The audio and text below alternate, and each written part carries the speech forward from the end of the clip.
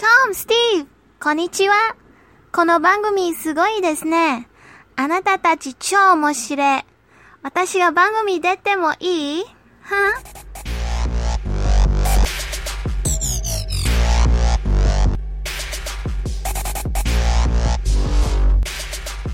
Welcome to our podcast, the Masters of Profundication. I'm Tom Witham. I'm Steve Piles. And we're going to have a conversation about things that are important to us, and you may enjoy them as well. Or you may hate them and completely think we're a bunch of morons, but if you listen, that's all we care about. You're the one listening. That's right. What's your problem? Schmuck. So I'd like to start out by talking about a couple of things that are, or at least one thing that is brand new to me that I found out today. Apparently, J.J. Abrams and Stephen King are teaming up to do a Castle Rock show that is going to be a la Stranger Things. So is this involving Stephen King's stories, like his characters, or? Well, I am a victim of just reading the headline. You did not fall for the clickbait. You should be proud of yourself. Actually, it was we get Entertainment Weekly here at the house, and it was in that. And as I you had to kill a tree to look at it. Okay. Yes. Well, the more trees I can kill, the better. Fuck trees. Yeah. What have they? You know what? I have a theory about trees. I think that we are being farmed by the trees, and they're keeping us alive with their oxygen just long enough to get us to a good point where we die and go into the soil, and then they eat us. Now, us as humans in particular, or all animal life in general? All animal life. Because I can get behind the humans in particular, you know? Yeah. Because we're cutting them down and stuff. It's an evolutionary jump, you know? It's the trees. M. Night Shyamalan, man. These trees are coming for us. It's the happening. Plus, I just read this the other day, literally yesterday, that if you think of pollen is basically tree sperm, right? That's how it reproduces. Yep. So if you have hay fever, it means you're getting inundated with tree sperm all the time. Right. So you basically got an STD from a tree. And nobody's getting hay fever on purpose, right? Nobody's drinking in pollen on purpose. Oh, so we're are we being raped by raped? trees. We're totally raped by trees. Well, you can't rape the willing. Next time you sneeze outside. Okay, I'm thinking about it right now. And you won't be able to stop. So there's that. No. So anyway, my little tidbit of news that I wanted to add today was that they're going to be doing J.J. Abrams and Stephen King are teaming up to do a Stranger Things type show. I think the name of it, you got to cash in. And Stephen King can't be outdone. You know, he's been doing it forever. So you can't have this new breed come in and do it better than you've been doing it. It's funny, too, because I've read descriptions of Stranger Things that said it's the three Steves. And we've talked about this before, which was Steven Spielberg, Stephen King, and Steve's hair. Because that hair is its own character, pretty much. But yeah. Well, and also the title to Stranger Things, when it comes onto the screen, is a direct ripoff of Stephen King's Needful Things. Yes. So, which I suppose you could say is just a direct ripoff of the time period that it came out, because that style, I think, was very popular back then. That's a lot of horror, like a lot of horror books had that type of font, I think. Right. Well, you didn't see that so much in movies, maybe? Maybe I'm wrong. Like if you saw the mock-up for it, was like it looked like the Goonies, like that kind of watercolor painted background. Yep. But the actual font of Stranger Things didn't seem like a movie so much as like from a horror book. Yeah, agreed. I mean, like I think it's the exact font that they used for Needful Things, but I could be wrong. I don't know. Maybe. And Stephen King's pissed, and he's going to cash in, right? Because he doesn't have enough money. He has to live in Bangor. I mean, geez. Well, he has multiple properties, but anyway. Oh, I'm sorry. Which brings me to something else I wanted to talk about is the theme song to Needful Things. No, Stranger not Things. Needful Things. Stranger Things. Yeah. Have you done any delving into that genre, that music, anything at all? I can't say as I have. No. Yeah, it's a little bit of a rich depth to it that I didn't realize. Yes, absolutely. There is kind of a thing that music that plays during the Stranger Things title sequence is part of a group of people that are putting out music that if you took it'll hook you. If you get into it for just a couple of minutes worth of any of their songs, they will absolutely hook you. It is, I'll give you some names. Laserhawk is one. That sounds pretty badass by itself. It is. And now that's like the group you would say, or just producers? Would you call them a group? I guess. No, I think they're individuals. Okay. Well, the people that do the Stranger Things theme, I believe, is a duo. I could be wrong about that. I don't know. Their band name is Survive, and what sets them apart, what makes them clever, is there's a space in between every letter in Survive. So that's special. But there's a whole bunch of them. A lot of space on your page, though. If you're gonna, well, I mean, documentation, they're pretty unique. Lawyers probably hate them.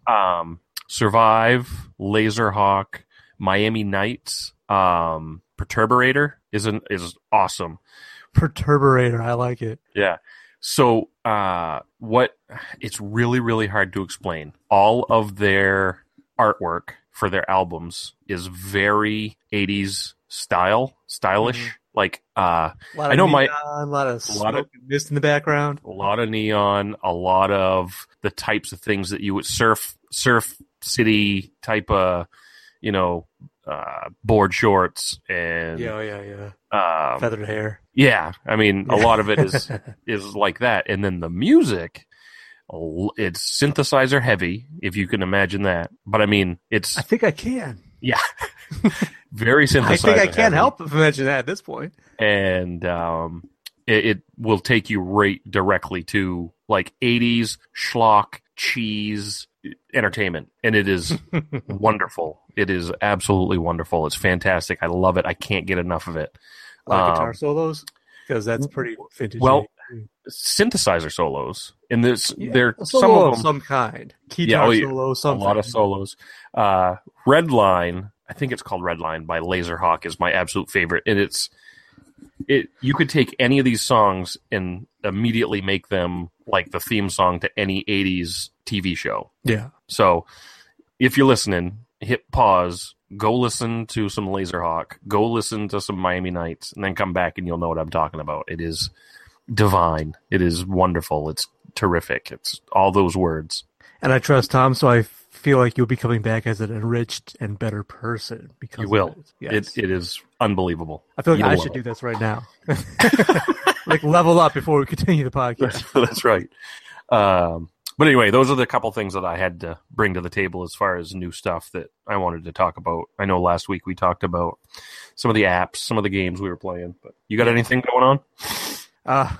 I'm completely addicted to Diablo 3 at this point still, and I'm trying to break that addiction. Yeah. Like, I'm actually sitting down going, don't play.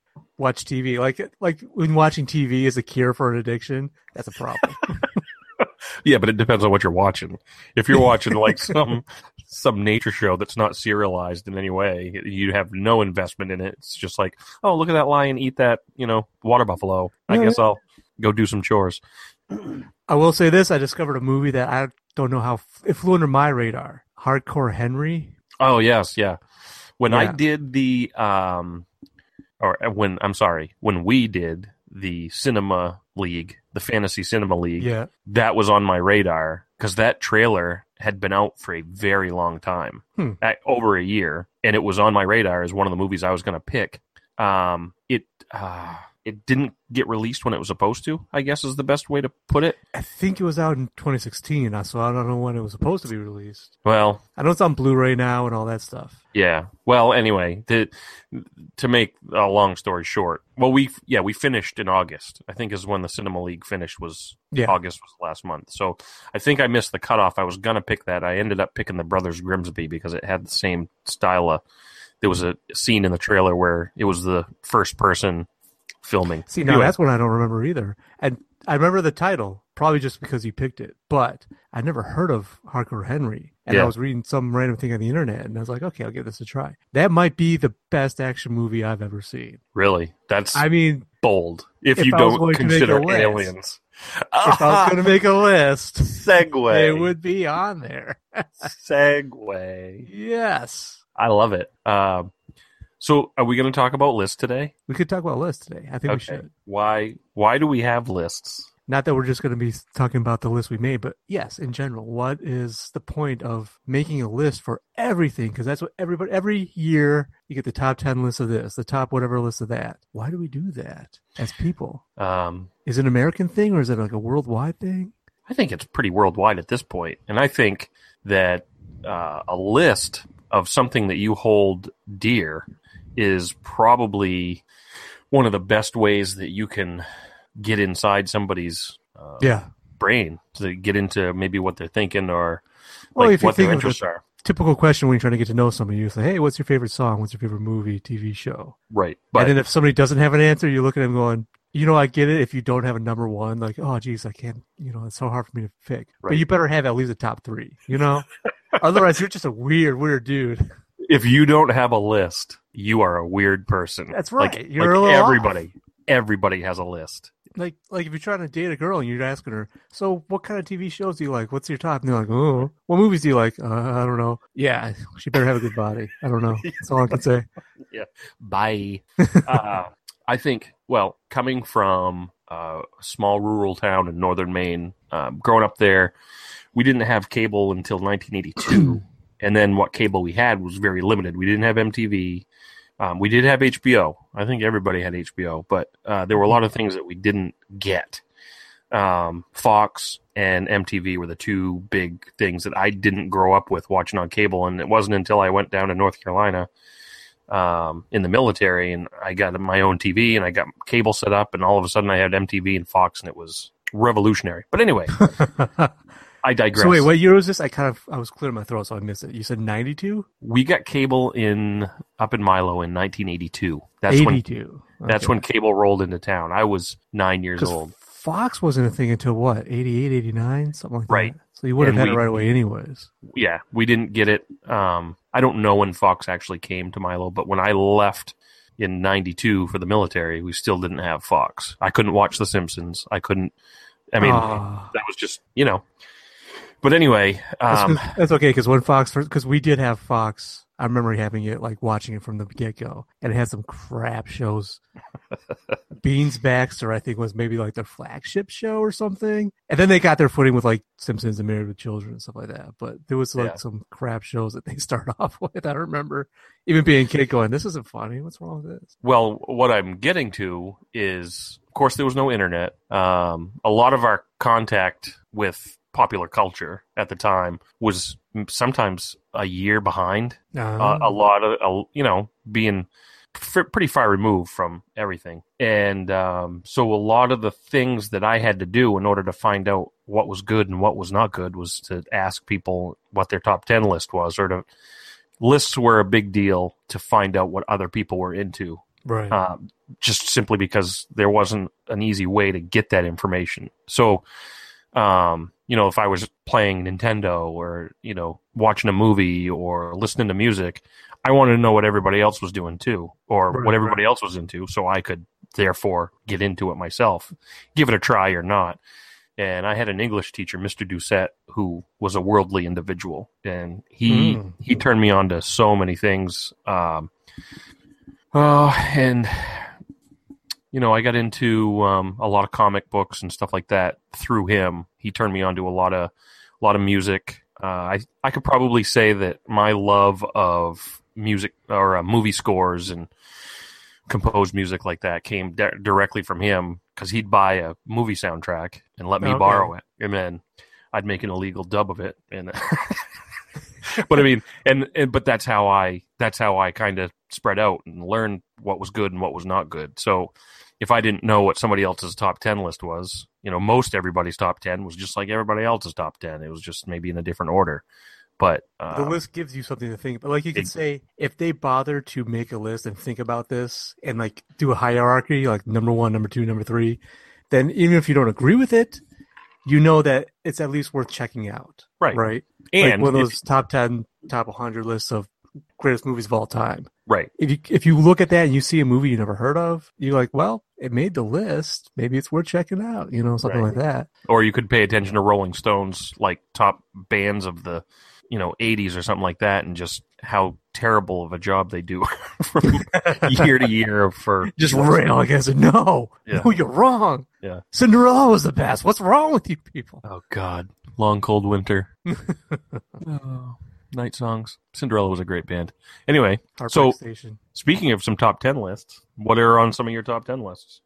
Well, see, I was thinking about this all day, and it goes with your mood, right? Like, if somebody says, what's your favorite, your top 5 movies, your top 10 movies, I have to say it depends on the genre, or it depends on if I'm in a, action movie mood, a comedy movie mood. I mean, we've talked about this in the past, where should I overlap comedy with sci-fi, with action, with, a drama, something like that. So it depends on... I feel like it's better to differentiate personally. Like, I'd rather hear somebody's top 5 comedies than their top 10 list that includes Shawshank Redemption and Spaceballs, right. Something like that. Which, honestly, is going to be on everybody's top 10 list. Spaceballs? And Shawshank Redemption. And Shawshank. It better be, at least, if they're, what they're humans. Doing. Yes. So, yeah, I think that we worked really, really hard once to come up with a top 10. We actually we sat down. It took a month. We sat down with a kind of like a March Madness bracket.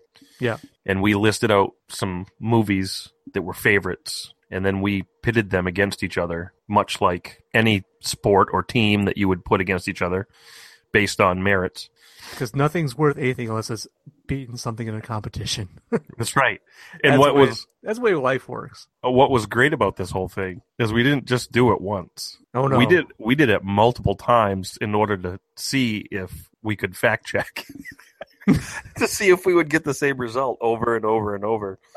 Now, we did it. Do you remember the criteria we came up with? Because it's been a few years now. I don't really remember. I have it written down. Like, what was it? Like, stays relevant over time was one of them. Yeah, if it stands the test of time. That was one of them. Right.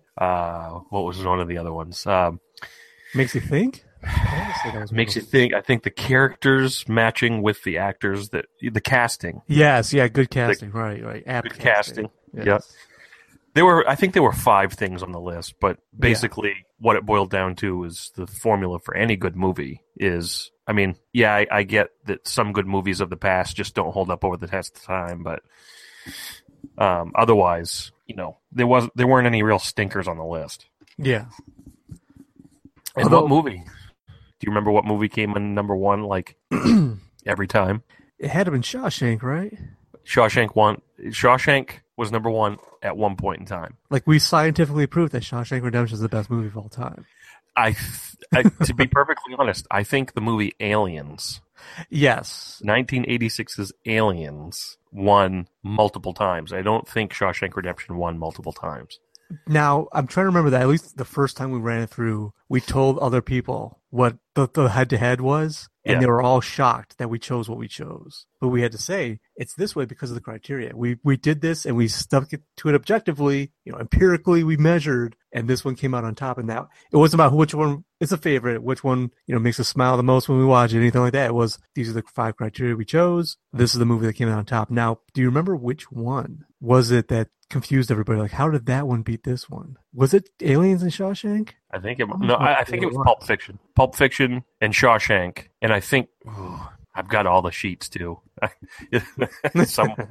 really should have got them out. I didn't know we were going to go down this path, but it is kind of a divergence, I guess. Well, the final 4, a lot of the times, either Aliens, Shawshank, Pulp Fiction, Saving Private Ryan, Beetlejuice. There were a bunch of times when those movies were in the top, the top 8, the top 4, and I think it was Pulp Fiction versus Shawshank, and I think Shawshank won, and I think that was a shocker to people. Yeah, and the funny thing, the biggest thing I took away from it is if you want to get people upset, make a list of the top movies of all time and don't even have their favorite movie in the top 5, and they'll get pissed at you. Like, they'll start off arguing their point, and they will devolve into anger as time goes on.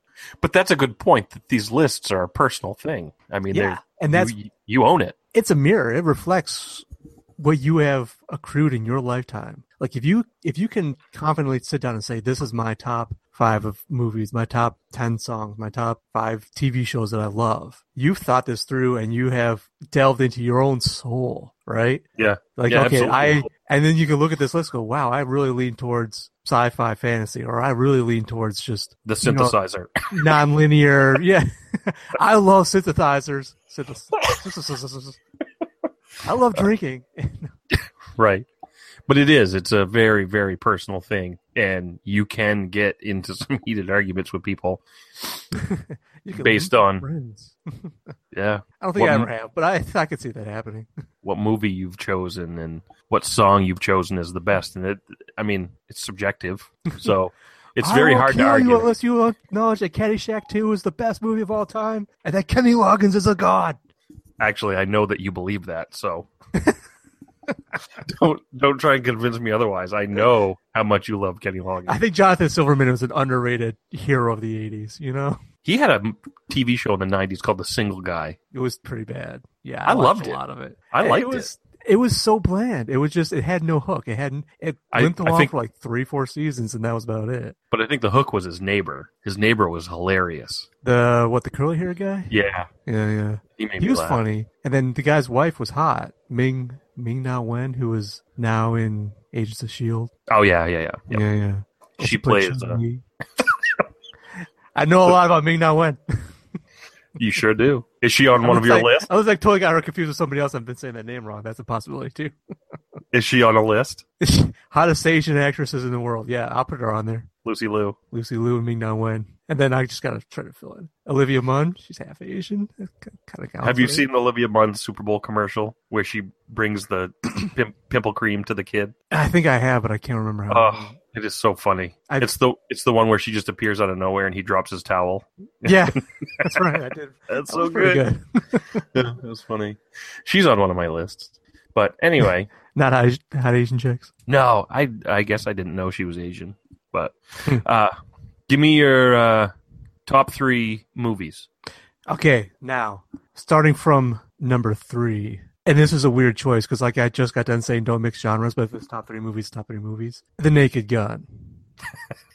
I love that movie so much. Yeah. Like, I'll sit there and talk about Spaceballs as a great comedy, and that might be one that doesn't hold up. Like, we've mentioned this before, where if I saw Spaceballs for the first time as an adult, would I think it's that funny? And sadly, today? If I saw it for the first time today, would I... Right. There's probably a few spots, like the ludicrous speed scene, I think is going to be a classic forever. But, Naked Gun is just pure genius from start to finish. It is. I agree. Great. And that brand of humor is... it's the best. It's dying. It is. Nobody can hit it anymore. I don't remember the last time. Like, people that make movies like that are making crap like Epic Movie and Date Movie and Disaster. Like, just pure crap. Yeah. Although those are just terrible. I will say the Scary Movie 3 is my favorite out of all those. I don't know if that just hit me at the right time or whatever, but I think 3, really? That's a bold statement. Well, Liam Neeson's in it. That's the first one without the Wayans brothers, right? Yeah, I believe so. Yeah. I Anyway, mean, I liked it. It struck me as pretty funny. So. The last one was crap too. Yeah. I stopped. Anna Faris wasn't even in anymore, and it was pretty bad. But Anna Faris, she's on the list. Yeah. So what's your number 2? Number 2 is Dark Knight. Okay. It's unrelieved drama the entire time, just action. You know, like the only complaint I've ever heard anybody say about The Dark Knight was you don't ever crack a smile. There's no comic relief. I disagree.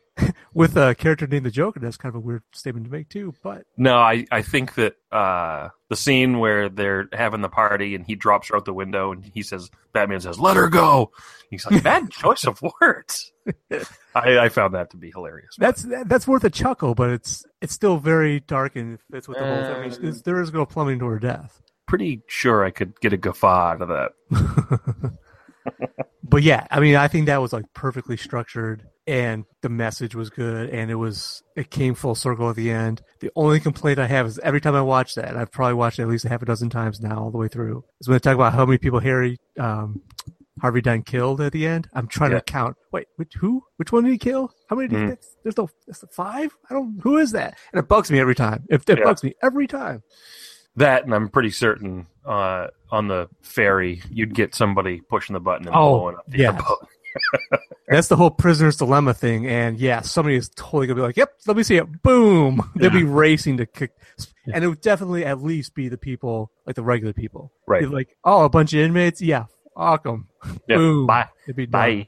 Like you had to have with an unrelievably bleak movie, you had to end some kind of note of hope. Like Chris Nolan wanted to have a message, I guess, but right. Yeah, that was not true to life at all.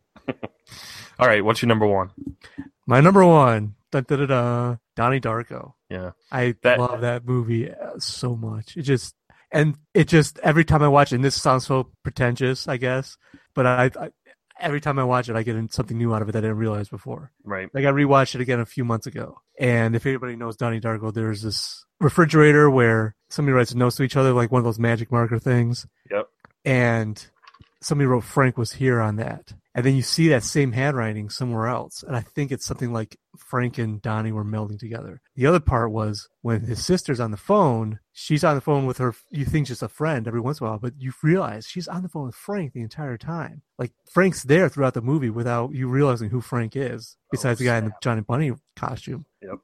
So yes. It's small. I saw that start to finish, and I didn't get the same thing out of it. I wasn't. Well, you got to rewatch it 20 times, and then you start to get a lot of little nuances. I gotcha. Yeah, my top 3 list goes from comedy to action adventure / drama to I don't even know what you call Donnie Darko, drama, sci-fi, complex thinker. Or that just might be me trying to read more into it than it is. I like Donnie Darko so much that it didn't dislike the sequel. And if you watch the sequel, that says something. Right. Huh. Well, that is interesting. I'm trying to figure out what that might say about you. That those 3 movies that you've chosen, I don't know as they necessarily. I guess if it tells me anything, it's an unconventional list. It's probably you're probably the only person that would ever put that out there. But there's probably also somebody out there that has like a weird list that's like some French film, some Russian avant-garde, trailblazing thing that's like, oh, this is my top, and this is because of this, and somebody that like studied film history or direction, something like that, could peel back the layers and say this movie was genius from start to finish because of the camera angles and blah blah blah. That's why it's on my list. Whereas me, it's like this one I thought was funny, this one I thought was cool, and this one made me think. Boom, that's why it's in my top 3. My top 3 is a little bit less. I'd have to say that the number 3 spot on my top 3 is pretty interchangeable. All right, roll it out. Hit me. What do we got? Well, Young Frankenstein. See, and I never saw that movie personally. Yeah, and I think that if you saw it now, it's a lot like Spaceballs. Yeah, you're still going to get the genius of Gene Wilder. You're still going to get the genius of Mel Brooks. It's gonna it would come across as a good movie. It would make you laugh, definitely. But I don't think that it would achieve what it did for me when I saw it originally. It was still pretty fresh. I think now there's been enough copycat. There's been enough people or enough movies made now that have stolen the jokes, gotten around on its coattails. And then, so I think that if you watched it now, you would recognize some of the humor from other movies and other places stand out. So instead of seeing it for what it is, you'd say, oh, I heard that joke before. It would like lessen it. Certainly none of the jokes would, surprise you, take you by surprise. There are a few, but some of the gags in that movie aren't really those type of gags anyway. They're the kind of thing that, back in the 70s, that was funny. So I think that can be swapped out with a couple of different movies. Saving Private Ryan, Pulp Fiction. As the number 3 spot in particular. Yeah, Shawshank Redemption. Those types. At any given Shawshank in number 3. Now I'm intrigued. Yeah, my number 2 is I don't know if it's just a pure nostalgia bomb. It's not a bomb of a movie, but Aliens. Aliens. Oh, now this was the list part is. Now I kind of wish I throw Aliens on the list. But Aliens. Oh man, puberty. See, you take a 13-year-old kid going through puberty, and you take a 13-year-old kid and you plop him in front of a TV and you play Aliens, and you've just shaped that individual's mind. So I think.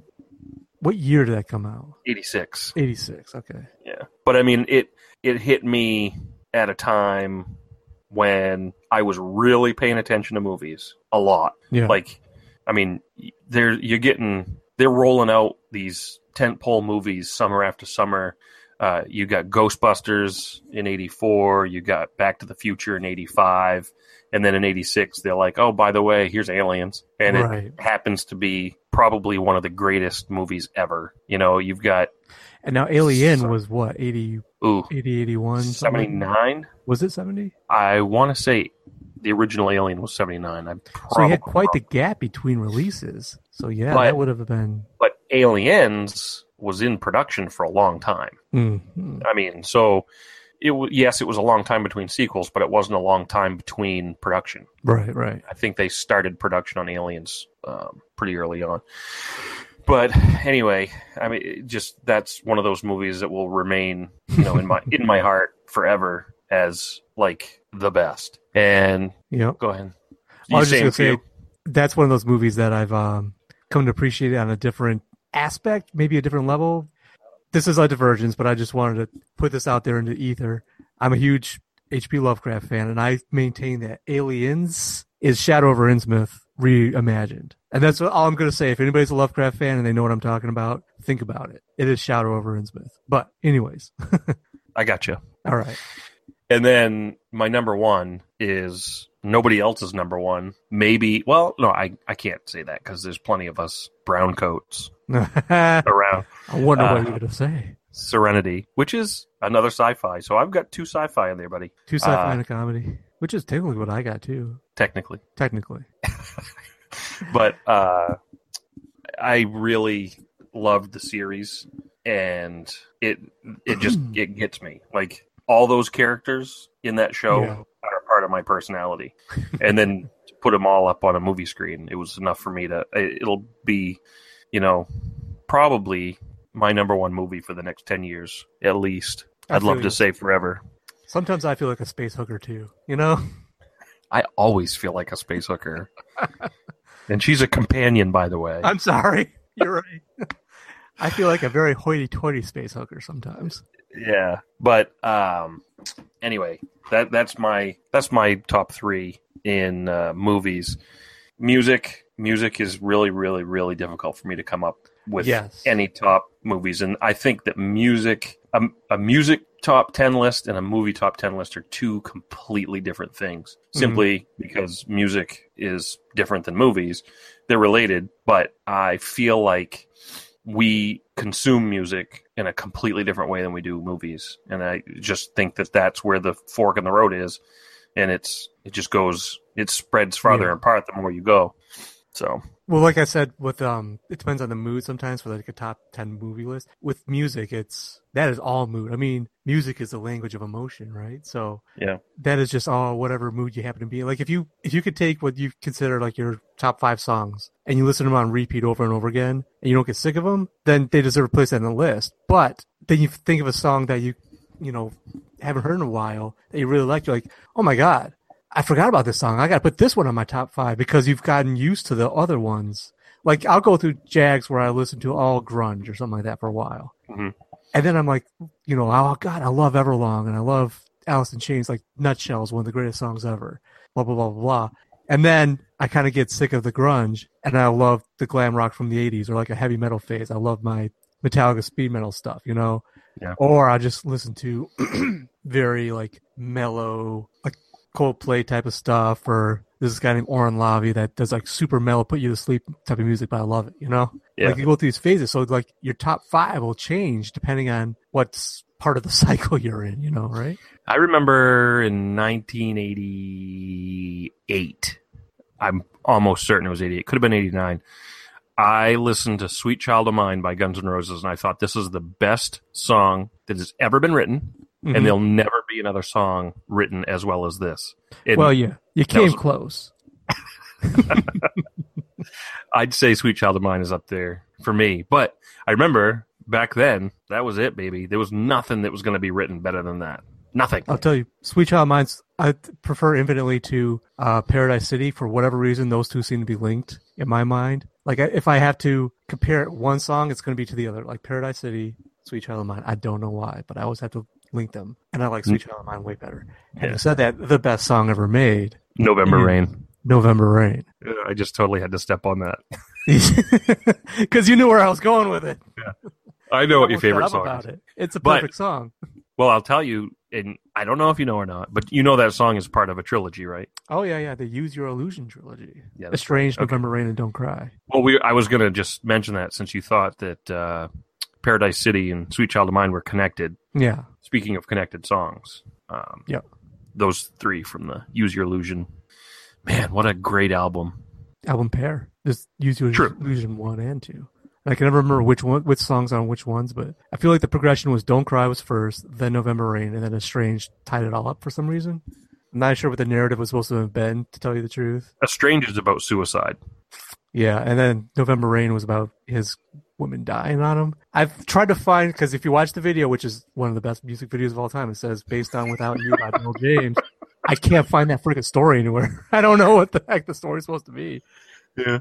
So, best song and best video. Just, there it is. I'd say, so his wife dies. Maybe she's, I don't know, coming back from the grave to tell him not to cry about it.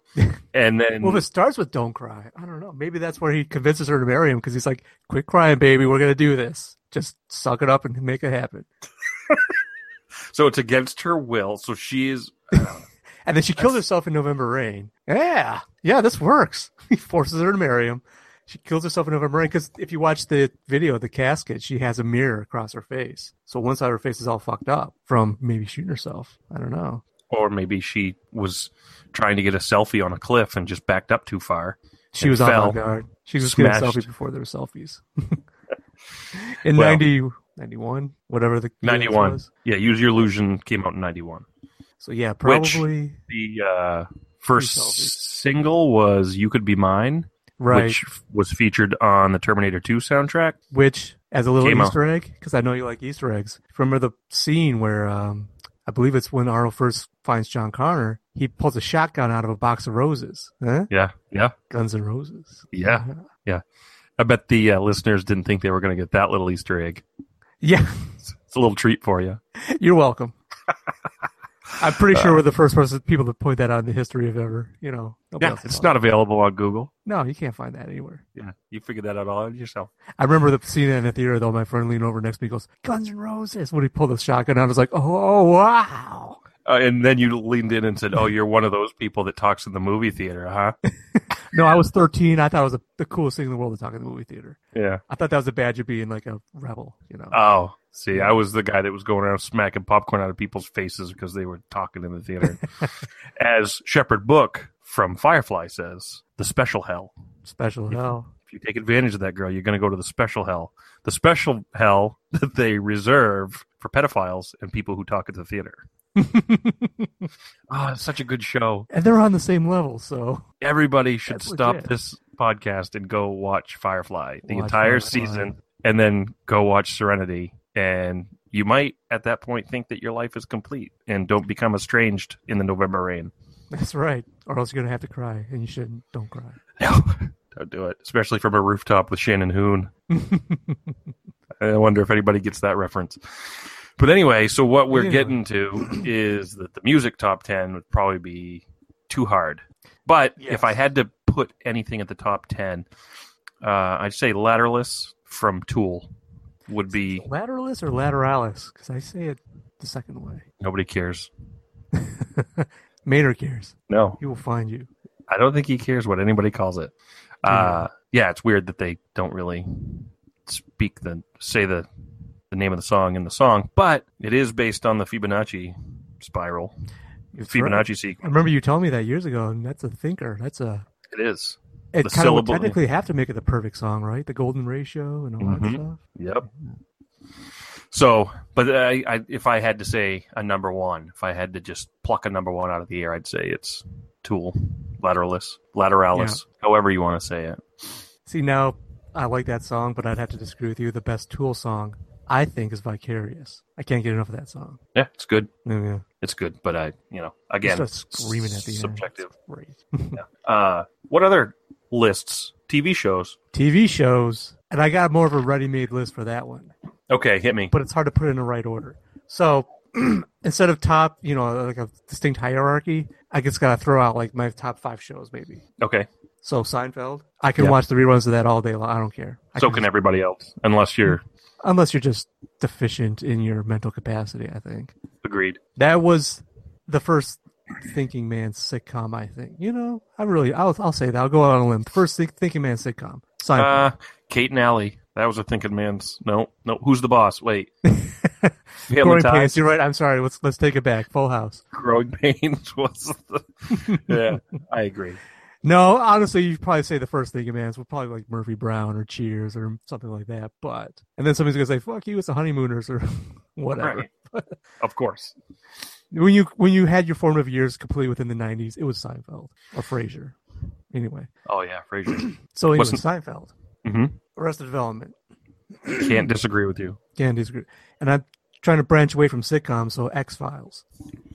Yep. That was the first show I ever became super obsessed about. Like I had to watch week to week to find out what happened next, what happens next, what happens next. And which I was thinking earlier this week. You and I are like Mulder and Scully. You're Scully, I'm Mulder. What? You're the skeptic. I'm the believer. Yeah, but she was super religious too. So that's a weird... Well, you can't be religious and a skeptic. It doesn't work. She kept wearing those crucifixes and stuff. Well, I think that was because she died of cancer. That's probably just a plot device to look down at her chest and not feel weird about it. Gillian Anderson. Who is actually from Michigan, like me, so I guess maybe it doesn't hold up. up. So that British accent in that crap show on Netflix is not real? Crap show? I love that show. Screw you, man. The Fall? That's a great show. Yeah. Yeah, her British accent really is spot on. I listen, as somebody that can do a British accent, I can't piss on somebody else's British accent. So, and she looks good as a blonde. She does. She looks really good. Again, can't disagree with you there. Yeah. So you're the Scully. I'll be the So Mulder. I'm the Scully. You're the Mulder. Does that mean you have a deep-seated porn addiction too? Yes. I mean, is this confession time we're getting to here? Well, closet full of... You've shot more people than me. Have I? Because I haven't shot anybody. Still more than me. All right, there you go. Oh. What the hell was I talking? Oh, yeah. So, what do I got so far? Seinfeld? Arrested Development, and the X-Files. The X-Files. I know what my number one is, and I'm going to try to... What's my number 4? Let me think. I had this in my head the other day. It's got to be Firefly. You know what? As much as I love Firefly, I'm not on the same level as you. Yeah. I'm not going to put that... That definitely be in my top 10, but I'm not going to put it in my top 5. It's got to be Simpsons. Simpsons is number 1. I was going to wait. Oh. Simpsons is my number 1. Because the first... seasons 2 through 8 was the height of The Simpsons out of its 28 seasons now, 27 seasons. Seasons 2 through 8 were the height of The Simpsons. That was the golden age of The Simpsons, which means it was the golden age of television, in my book. And I will fight anybody that disagrees. That was pure genius. There was not a bad Simpsons episode in that entire 7-year span. I remember the Who Shot Mr. Burns. I remember that like it was yesterday. That summer that they took off. Right. The cliffhanger, yes. Like, who did shoot Mr. Burns? It was the baby, which I maintain is genius. Who would have thought that was? Spoiler alert. I'm sorry, you're right. It wasn't the baby. Yeah, I didn't say which baby. It could have been the baby with one eyebrow. I'm just saying. It definitely wasn't Maggie, unless it was. It was Maggie. I'm sorry. Well, if I piqued your interest in The Simpsons, I have just ruined one of the biggest twists of all time. It was Maggie. Yeah, she shoots Mr. Burns. But he lives. He lives, which is only because he was one of the best characters. To be exposed to radiation and be thought to be an alien in the woods where Mulder and Scully investigate him. Mm. See how I did that? Full circle. Lamp. It's hypnotic. All right, so... Oh, that's a great episode, too. Barring what your number 2 is... I want to say Game of Thrones, and I think there's a rotating spot. I maintain that I'm going to have a rotating spot. Right now, it's Game of Thrones. Yeah, because that's one where I read all the books and it held up really well with the books, and then watching the story continue beyond the books was amazing to me. Like, holy crap! I've been waiting how many years to finish this freaking story, and now I can in a different form. Plus, titties everywhere. How can you go wrong? Right. Yeah. A great show. And I think that we'll, later on in a future episode, we're going to talk a lot about TV shows. We're going to talk a lot about quality of TV shows and where they're coming from now. And so, but the golden age of television that we're living in. Yes. I thought that word around a lot, but yes, golden age. It is the golden age of television. But we'll get into that quite a bit. But yeah, Game of Thrones, I think, is a quality program for the whole family. Yes, your grandma can appreciate it, right? I think so. You got the ornery old women in there. Yeah. You got old women that look like young women. They get naked. You got men that look like women. Yeah. Women that look like men. Something for everybody. It is. But it's a great show. Game of Thrones. Anybody that hasn't watched it is really doing themselves. I will admit that I didn't start watching Game of Thrones until last year. Yeah.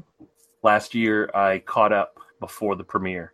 So I got to see all last season as if it were brand new. Much like I did with Breaking Bad. Breaking Bad, exactly. I was just going to say. I wasn't tortured like you. Oh my God. Look, I just want you to feel it from my end. Where you're sitting there and you're watching this show season by season from episode 1, and then you get to the point where Hank's on the toilet and realizes that Walt is Heisenberg, and he has that revelation. You see him, and then you got to wait a year to see the next part. Spoiler Feel alert. my pain. Feel it. I think next week we're going to talk about mid-season hiatus and that was even crap. That was just a season. Well, I guess technically it was mid-season because they broke up the last season. Yeah. But yeah, well, talking about my rotating spot, I would almost rotate Game of Thrones out and put Breaking Bad in. Yeah. That's my vacillation. Maybe in a couple years I'll rotate that out, put Westworld in. Who knows? Good show. Yeah. Spoiler alert. Right. They're all robots. Yep. And they all get along and they love each other. Mm-hmm. Robot utopia. No animosity towards any of them. They have their jobs and they know what they are and they're just going to do them with a smile on their face. That's the way robots work. Boring show. No, I like it. I like it for the sex. Sometimes you just need something gratuitous. Gratuitous happy robot sex. That's going to be our side podcast. Yeah. That's the name of it. Gratuitous happy robot sex. Well, video games spans way too broad because you've got different systems. You've got different. I can't even come close to making a top 5 video games or top 10 video games. The only reason I can or I could come close is that I have avoided 99% of the market of games. I don't enjoy Xbox. I don't enjoy PlayStation. Right. I barely enjoy PC games. I'm a Nintendo fanboy. Yeah. So there you go. What was your favorite classic Nintendo? Like not even Super Nintendo, just classic Nintendo. Metroid. Yeah, I will agree with you there. No, I'm sorry. I take that back. Contra. Yeah. Contra was my number 1. If I were to make a top 5 classic NES game list, it would be Metroid, Contra, Mike Tyson's Punch-Out, Shadowgate. Loved that. Didn't play that one. Legend of Zelda. Yes. Legend of Zelda. Mario 2. As classic as Mario 1 is, or even 3, like a lot of people point to 3. I really enjoyed Mario 2. You wait till my trivia question. I'm going to bring this full circle. Ooh. I got something full circle for my trivia question, too, so there you go. It's almost like we planned it. It's serendipity, baby. So I didn't hear what your top TV shows were. Well, Firefly. Firefly. Yeah. Bar none. That is my top show. I love it. I could watch it 100 times. Great show. Anybody that hasn't seen it needs to go see it. Arrested Development. Yes. Easily in there. That show just came out of nowhere as like the high watermark for what TV shows, what sitcoms should be. Right. It is probably the funniest show in the same way that Seinfeld makes me laugh now. If somebody Seinfeld was far more popular, so you get a lot of Seinfeld references. You can relate with a lot of people about Seinfeld. It takes some special humor, a special brand of person to this long since it was canceled. If you hear an Arrested Development reference from another person, you know that you're talking to somebody special, somebody that watched it and got it and likes it. Now, do you remember years ago, like when we first started talking, like we kind of didn't know each other that well. We both discovered our independent love of Arrested Development. It kind of helped us, forge a friendship. Hey. Oh my God, that is such a good show. And I introduced it to my wife and she watched it back to back episodes. And so she liked it, but she still struggles to come up with some references. That's how deep of a humor it is.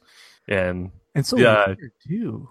Just the other day, we did the beads and bees scene where she said beads, and I said, bees? No, beads. Oh, God. If there's anybody listening that gets that reference, you are a special person. We can hang.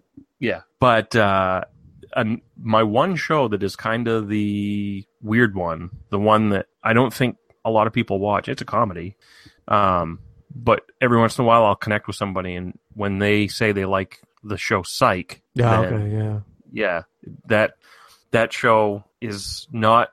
It's not Arrested Development. It's not Seinfeld. It's its own thing. And the humor, a lot of the humor comes from this modern relationship that these guys have, while still reflecting back on nostalgia in the 80s. And like every episode has some sort of 80s pop culture reference machine going on in the background that is taking over either the landscape or it's kind of a Murder, She Wrote style with comedy that rolls in 80s nostalgia pop style. It's a good show. I never watched. That was one that was on my radar. I never got around to watching. I remember you talking about it here and there. So I kept thinking in the back of my head I should watch it, but I never got around to it. I know the premise and everything, but I never did. Yeah, I got it free. I got the pilot free from iTunes. It was one of those things where they give you the first episode free, and I watched it and I loved it. But then the next 2-3 episodes were a little bit flat, so it was tough for me, and I had to kind of muscle through those episodes. But once I did, it is a fantastic show. And so, geez, I got 3 comedies on the list, huh? Yeah. And 1 sci-fi. And I'd have to agree with you with X-Files. X-Files was probably, in the 90s, the X-Files did it for me. I had to watch it. I absolutely had to be home. I had to be sitting in front of the TV. I will admit to you that I did not watch the last season. And as painful as it is for me to say, you didn't miss a lot. You talking about the new one that just came out? No, I'm talking about the original last season when Mulder was gone. When they decided the new one that just came out, actually, I thought they did a good job. But yeah, that original last season, it was really hard for me. And when Mulder was gone, I was gone too. Right. And I've been with you, but and you know me, once I start something, I have a hard time just stopping. I gotta see it through to the end. Mm-hmm. So I watched it, and I'm still like, well, how's it end? Okay, let's see what happens. Honestly, I have a hard time even telling you exactly what happened.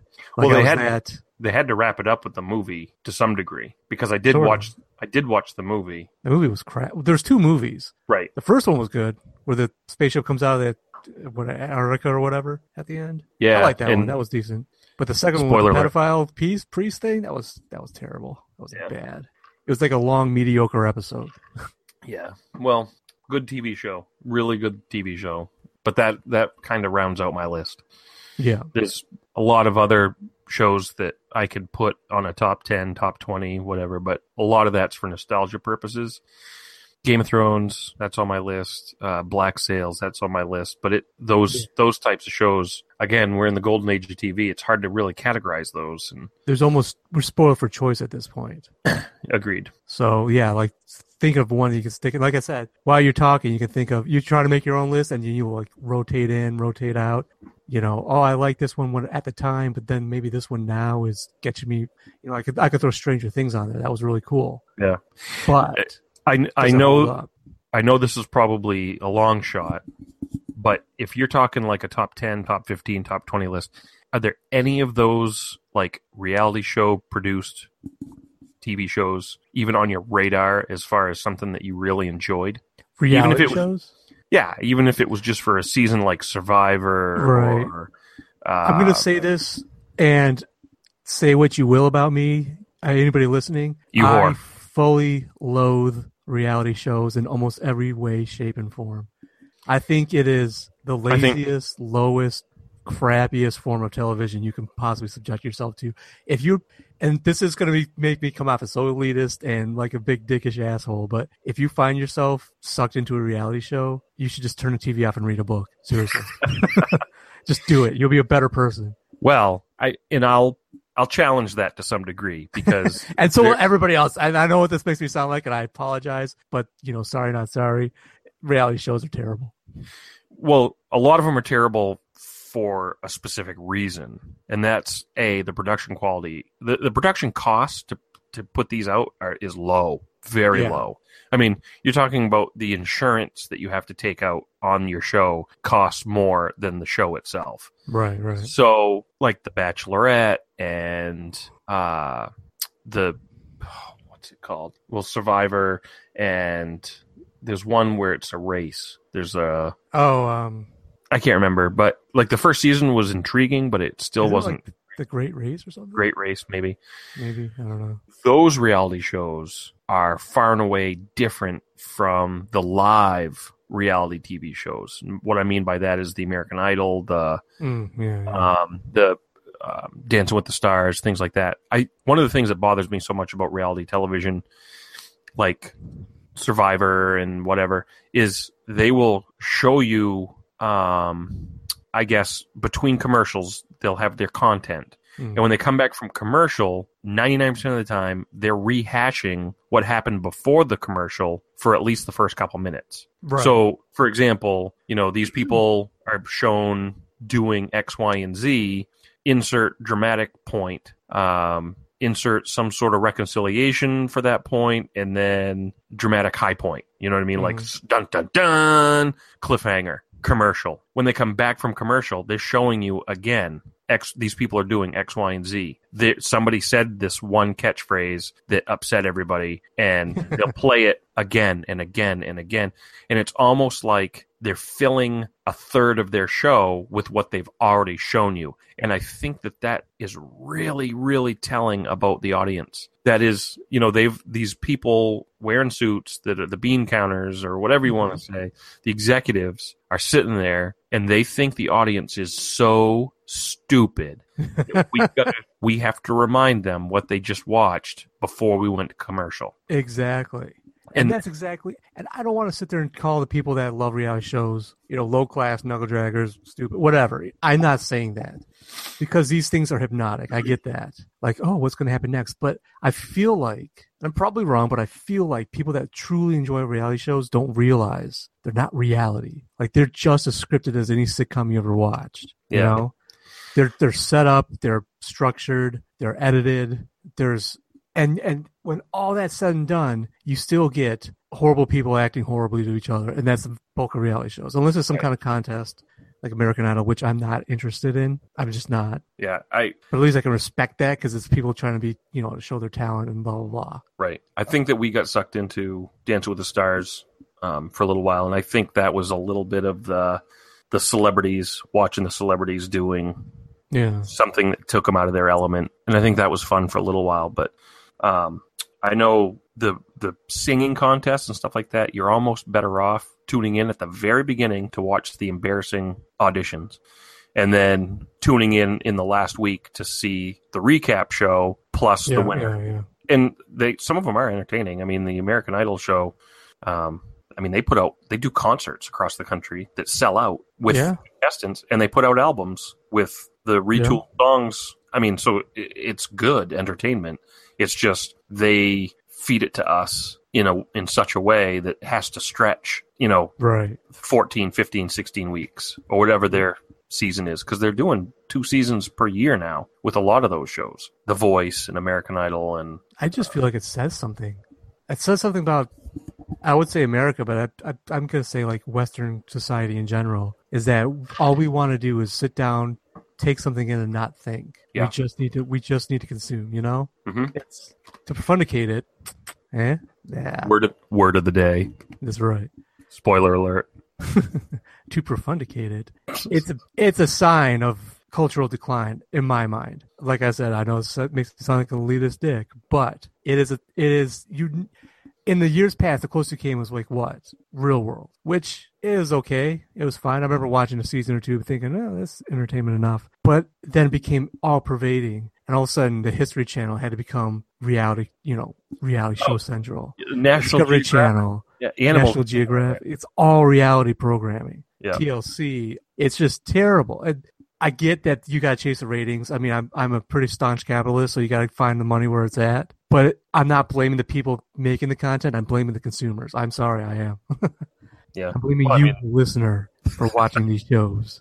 Be better. How are we going to know who chooses who on The Bachelorette? I know, right? but they're going to get married. And they're going to love each other forever. I need to have that in my life. I will, just to play devil's advocate here a little bit, I will say that the value of shows like The Bachelor and The Bachelorette could come in such a way that it helps relationships at the water cooler. Yeah. I mean, we've talked about it at length that sometimes half the fun of these shows is talking about it later with, like-minded people But there's better options for it. There's better options. But if you have to fold laundry and put the kids to bed, sit down and drink a glass of wine and only catch half an episode, which is probably why they rehash half the episode after commercials, is if you're just now tuning in, you missed this person calling this other person a bitch. So we're going to show it when we come back from commercial every time.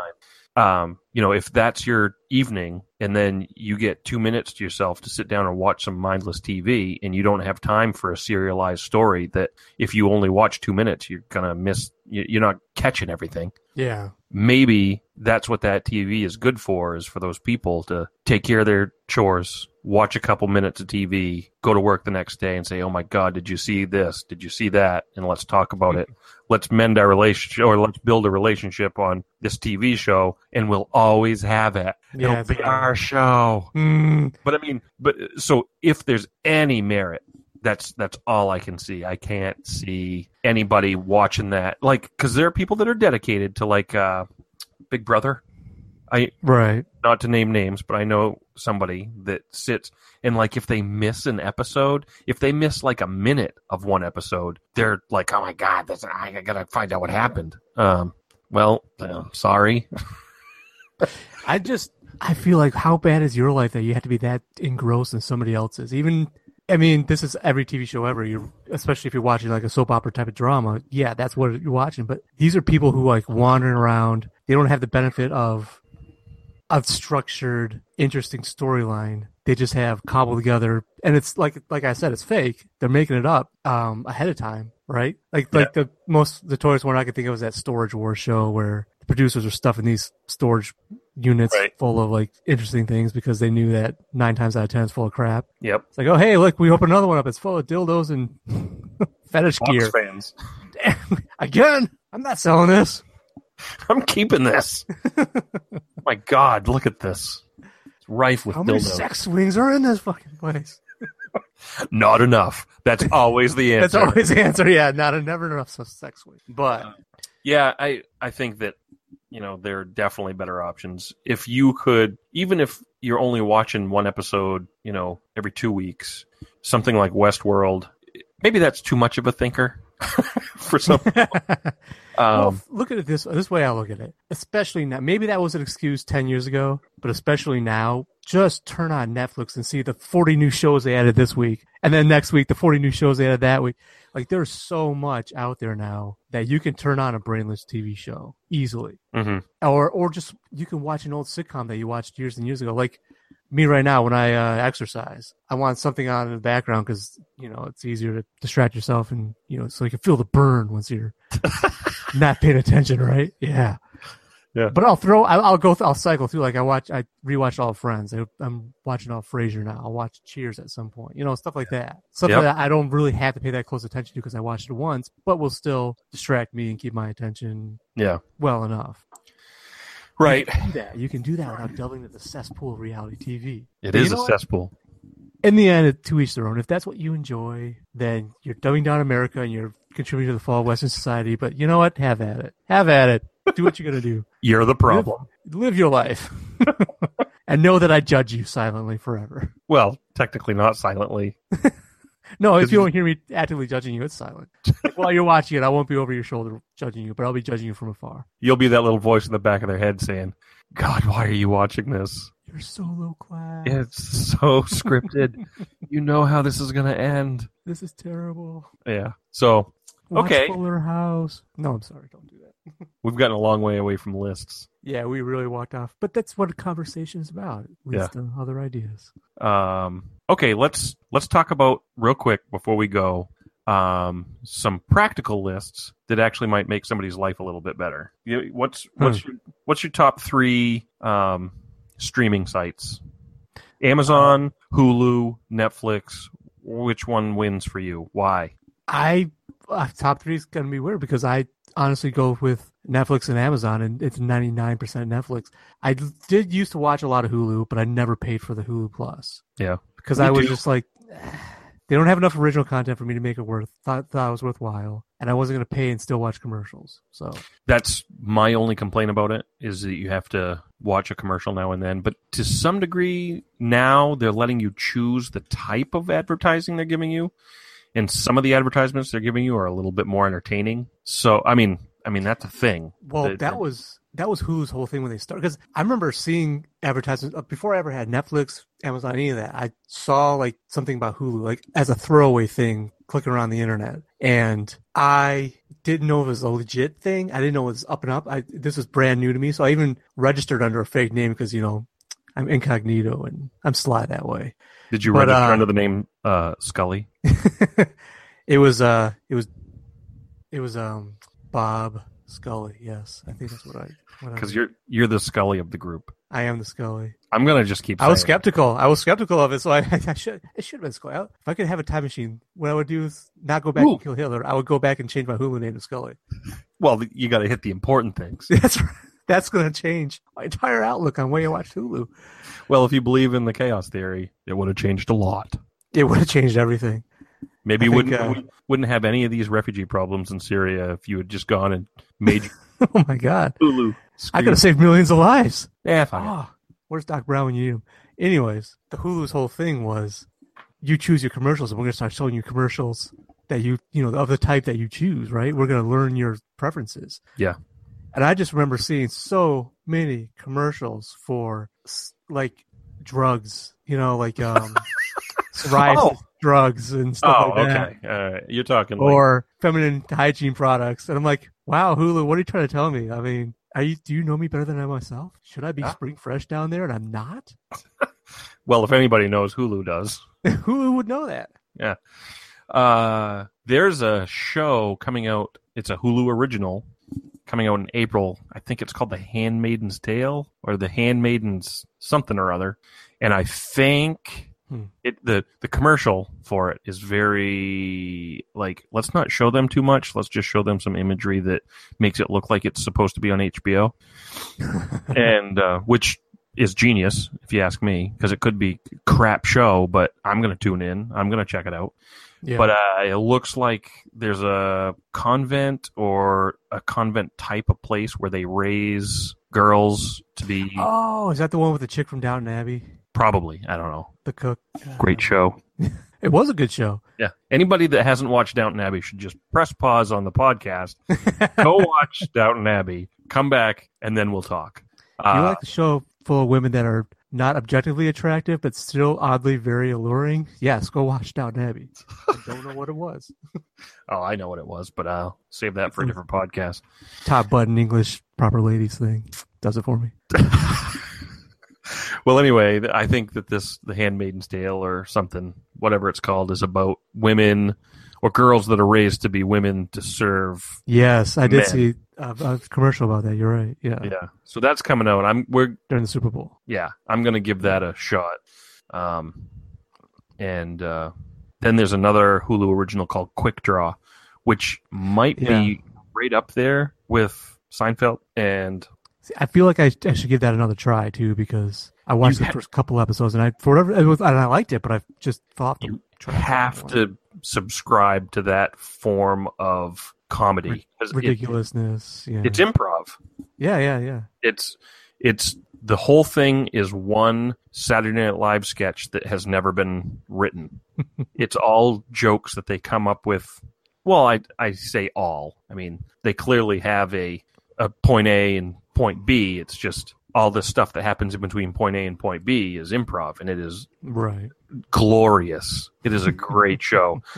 You should hit pause on the podcast and go watch Quick Draw right now and come back. We'll wait. Now that you got done watching Firefly and you've come back, and now that you got done watching Downton Abbey, because we know you did, now you're going to watch Quick Draw. Now we can talk about it because it is a fantastic show. Now you're worthy to listen to our podcast. Yeah.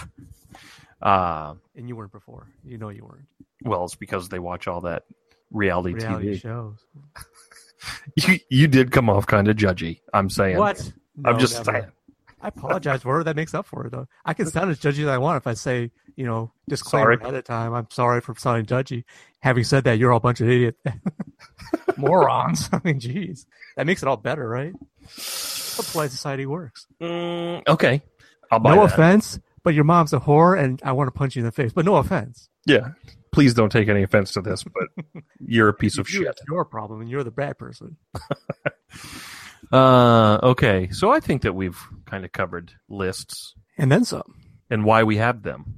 Yes. To recap, the list says more about your personality than you probably would realize. And if you have a bad list, you're a bad person. Yeah, End of you story. should be ashamed of yourself. And you should feel bad for yourself, and everybody should feel bad for you.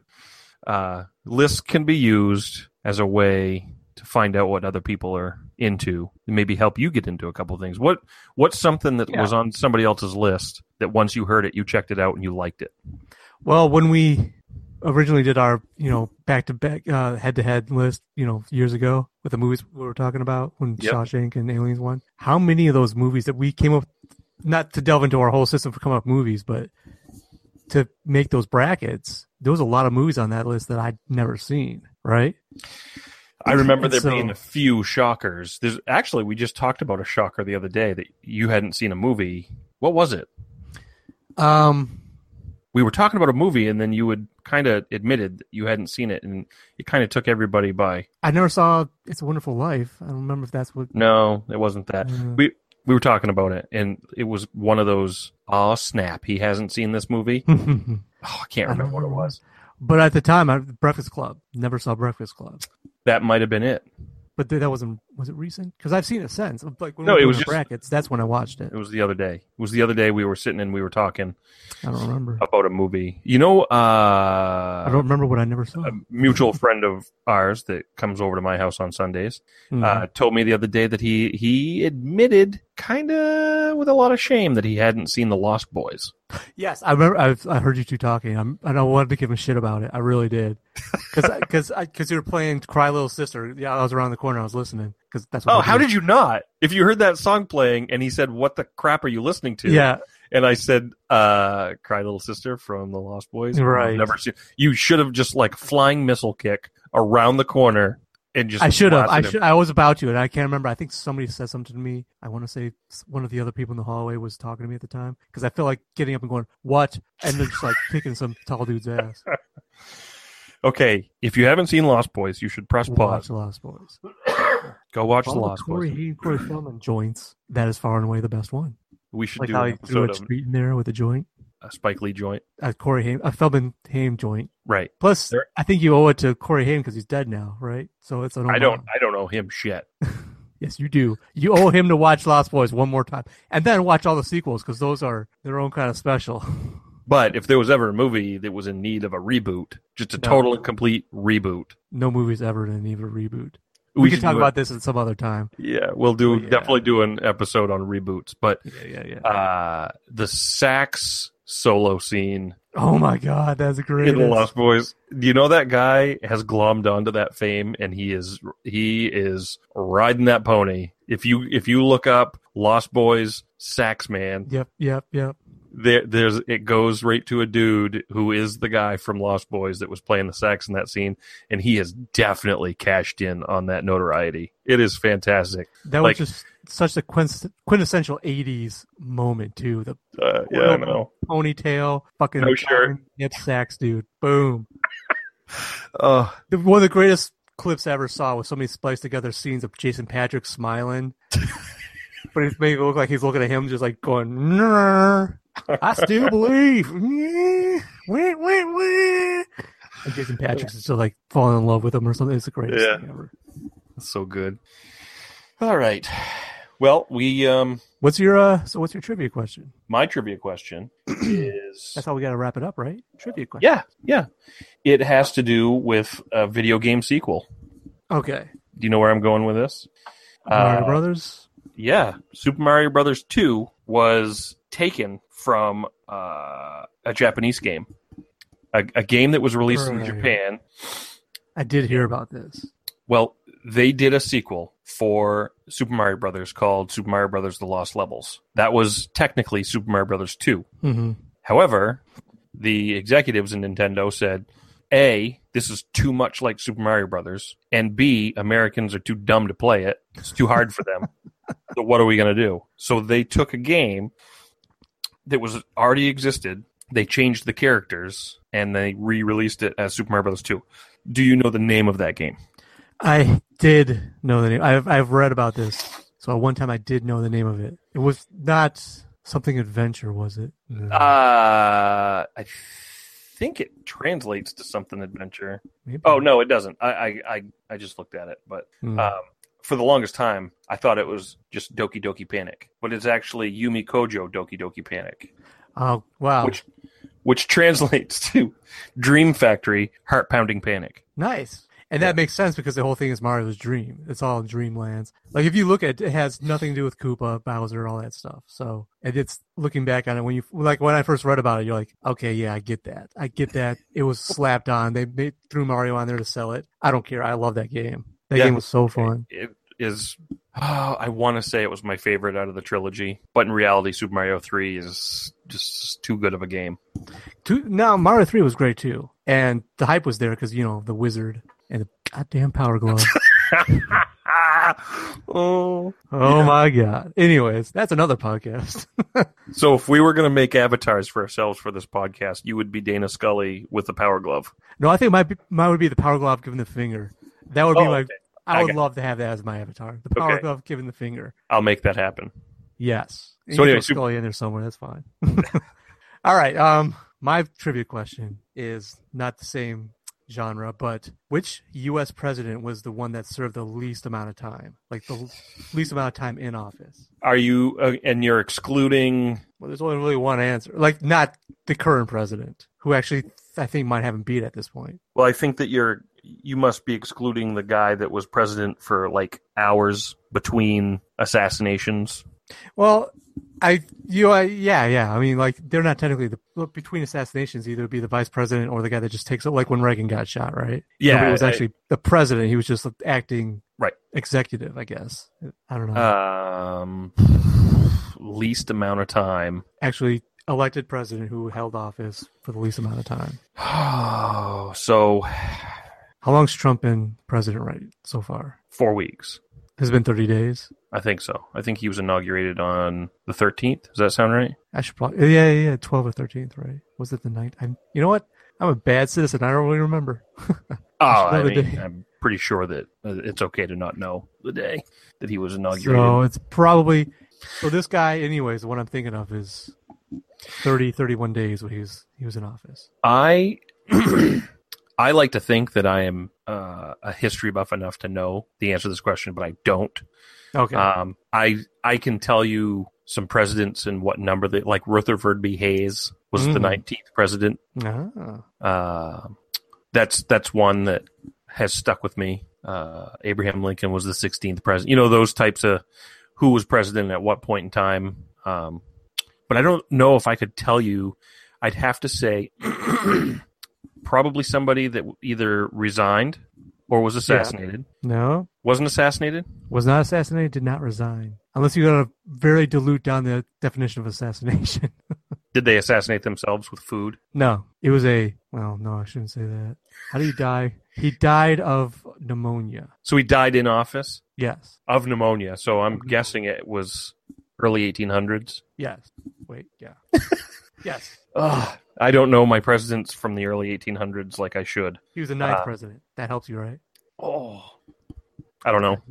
William Henry Harrison. Oh. Now, why that is germane to what we were talking about, the best episode of The Simpsons ever, in my opinion, is I Love Lisa, where Ralph Wiggum gets a crush on Lisa. It starts off on Valentine's Day. I choose you. I choose you, yes.